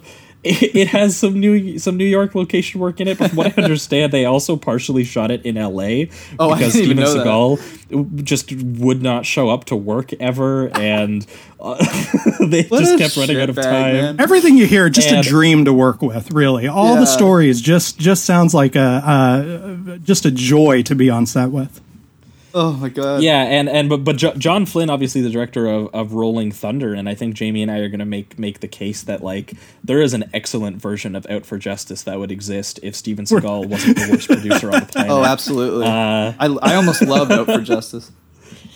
Yeah, I mean, talk about like just really blunt, nasty direction with so like mean. body mutilations thrown into a Steven Seagal action scene. It almost doesn't make sense that like Steven Seagal is like, you know, throwing around like random karate chops. Meanwhile, like people's teeth are getting knocked out, hands getting cleaved off. It's a bizarre legs getting adventure. shotgunned off. It's a really strange experience of a movie, but we had a great time talking about it. And obviously, both films are also connected to our upcoming screening on May 30th online that we're going to do with the $10 patrons of Stone Cold. Both because Hard to Kill was supposed to be directed by Craig R. Baxley before he turned it down to let Malmuth do it, because Baxley wouldn't work with Steven Seagal. He had already heard the stories and was like, not a fucking chance. Not even trying. He was like, I'm a stunt guy, and Steven Seagal wants to choreograph his own action stuff, and I just wouldn't be able to work with that. So instead, he directed Stone Cold, which, by the way, I believe was also directed by Malmuth at one point, but he got fired off of directing it within a couple days of starting shooting that one. Yeah. So just some crazy connections there. And also, Out for Justice has the excellent William Forsythe in it doing a completely different movie than what Seagal is in, about like the history of sort of like drugs and violence in a small Brooklyn neighborhood. Nice. Totally fucking, it almost feels like it should be a Scorsese or a Spike Lee thing that he's in. And Bill Forsythe also in Stone Cold as a biker alongside Lance Henriksen. Amazing. So Jamie, you will be very excited to see that. I am very excited. He was the best part of Out for Justice, so stoked. And in 2 weeks' time, we have the free episode coming up. Normally by now I'd be announcing the films, and hopefully when this this podcast goes up, I will be announcing those films. But we are currently still scheduling with a couple different people, and we have a lot of. I think we're actually all the way scheduled up until August. We just have people fighting over this particular slot. So yeah, we will let you know. Hopefully, when you're listening to this, you will see what next week's movies are in the description. I am hoping, but right now I can't say.